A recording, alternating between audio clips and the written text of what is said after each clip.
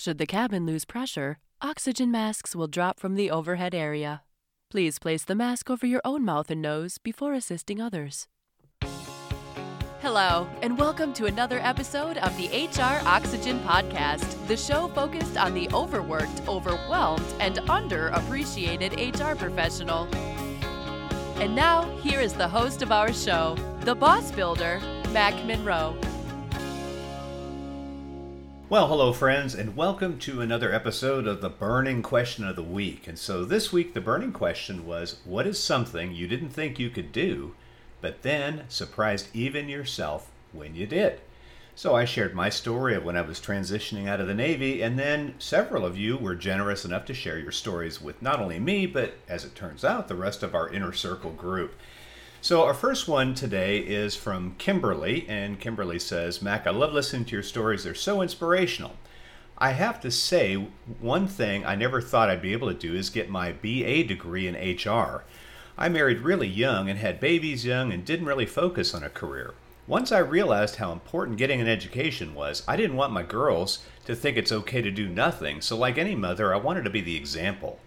So I got my AS in business and went back and got my BA in HR. I still sometimes shy away of big projects out of fear of not being good enough or smart enough to get it done, but I have to realize that I can do it, and I'm good enough and smart enough to do those projects. I enjoy what I do and love helping our employees, and I want to make a difference.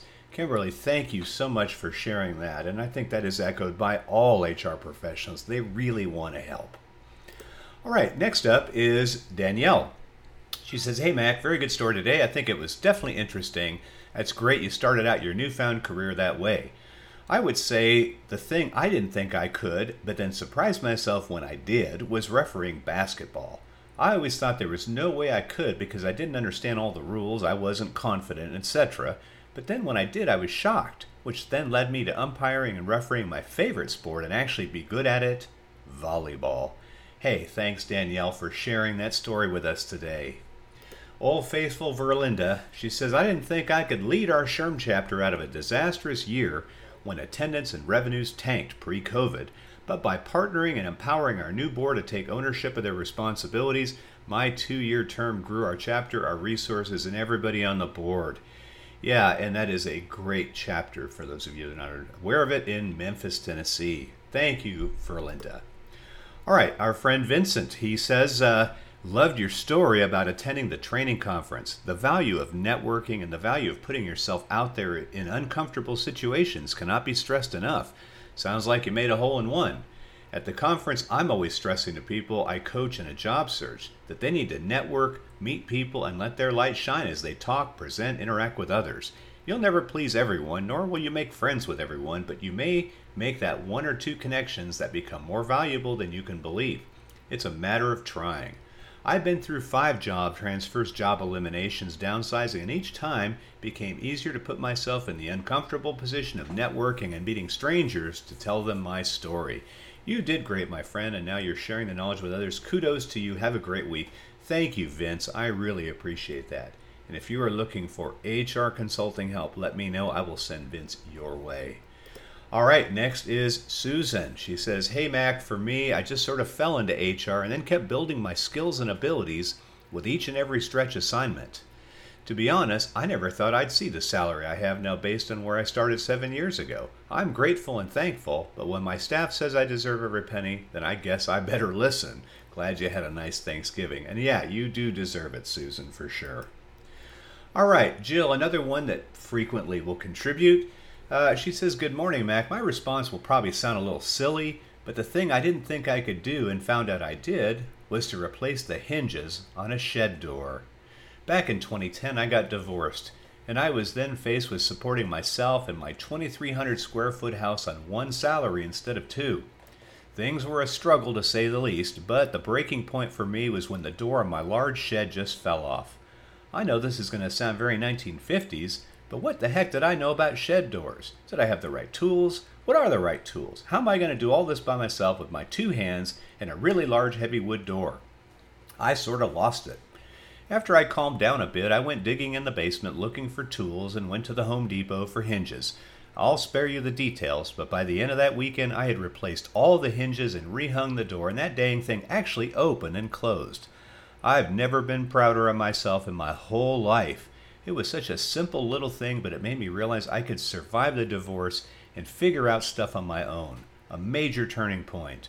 That newfound confidence then led me to flip over all the floorboards on my 9x9 deck, increase it to 9x12, sand them, put the boards back on with 429 deck screws. And yes, I counted and started writing a book called 429, then finished the work on the master bathroom I'd built from a much smaller home, including floor-to-ceiling tiling of my shower.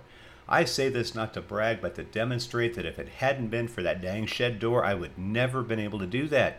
Every time I'm confronted with a challenge and my head starts the, quote, how am I going to deal with this, unquote, the shed door comes back to tell me I can. I hope you have an awesome day. Jill, thank you for that inspirational story.